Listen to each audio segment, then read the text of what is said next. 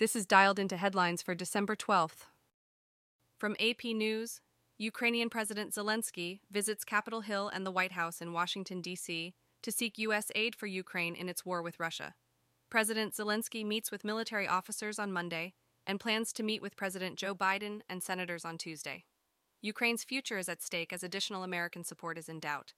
President Biden's request for an additional $110 billion aid package for Ukraine is at risk of collapse in Congress due to Republicans linking it to U.S.-Mexico border security changes. Prospects for a congressional deal on Ukraine funding seem unlikely.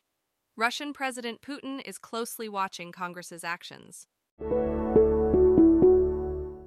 From CNN, rifts emerge between the U.S. and Israel as President Joe Biden warns of dwindling international support for Israel's campaign against Hamas, criticizing the country's hardline government and calling for Prime Minister Benjamin Netanyahu to change his approach.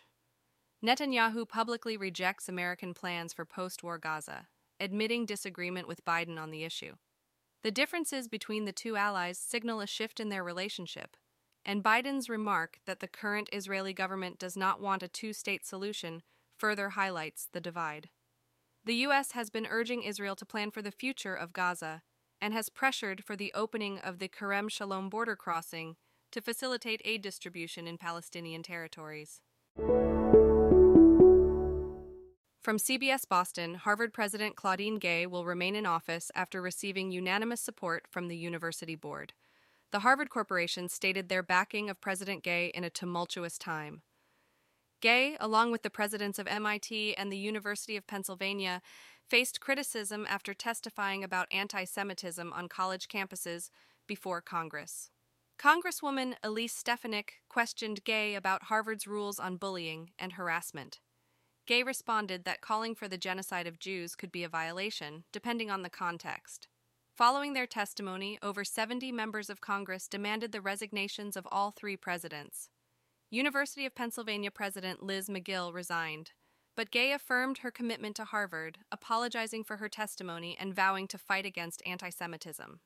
The Harvard Corporation addressed allegations of plagiarism against Gay, stating that an independent review found instances of inadequate citation in her work. While no research misconduct violations were found, Gay has requested corrections to be made. Despite controversies surrounding her tenure, including a statement by 30 Harvard organizations in October, Gay's leadership is supported by the university board and praised by campus rabbi Getzel Davis. MIT President Sally Kornbluth also enjoys the full support of the school's governing board and has refused to resign.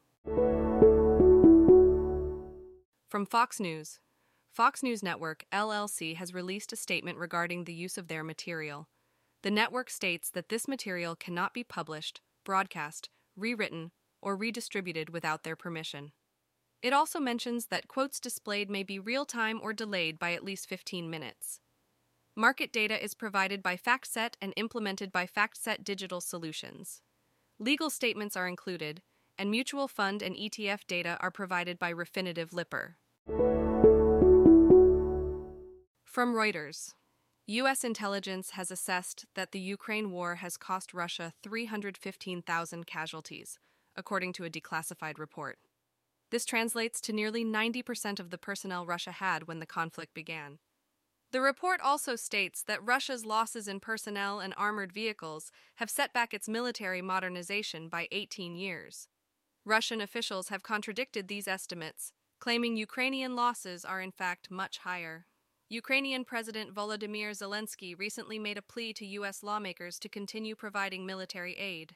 Since the invasion began in February 2022, 315,000 Russian troops have been killed or injured, leaving the Russian army with only 1,300 armored vehicles. Dialed In is written and read by artificial intelligence. You can find out more at dialedin.today. Soon we'll have CTA to provide feedback at dialedin.today/feedback and ask for new topics at dialedin.today/topics.